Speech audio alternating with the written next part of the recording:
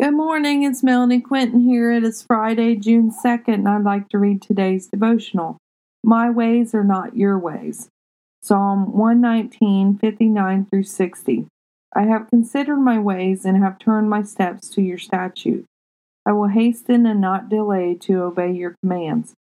Turn from your tired and true ways. Turn to the Lord's way. Follow his rules and statutes. Do not trust in your way. Our ways are not the Lord's way. Our ways can trip us up. Be careful not to put too much trust into your plans.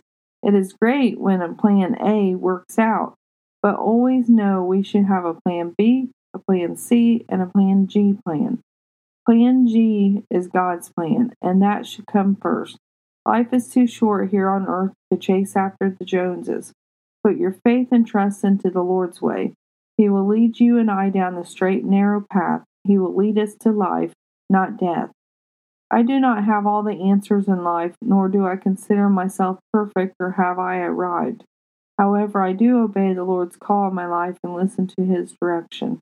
He has steered me away from so much danger that could have wrecked my life. He will steer you away from that path also. Do not lose hope and faith in the Lord. At just the right time, he will deliver you through. He is for you and I. He isn't against us. Set your mind and your eyes on the true path of life, and you will be sent where you need to go. Live a life today that you can be humble about tomorrow. Do not boast about what you do or have done. Instead, allow the Lord to lift you up at the right time. Live his way today, for eternity depends on it.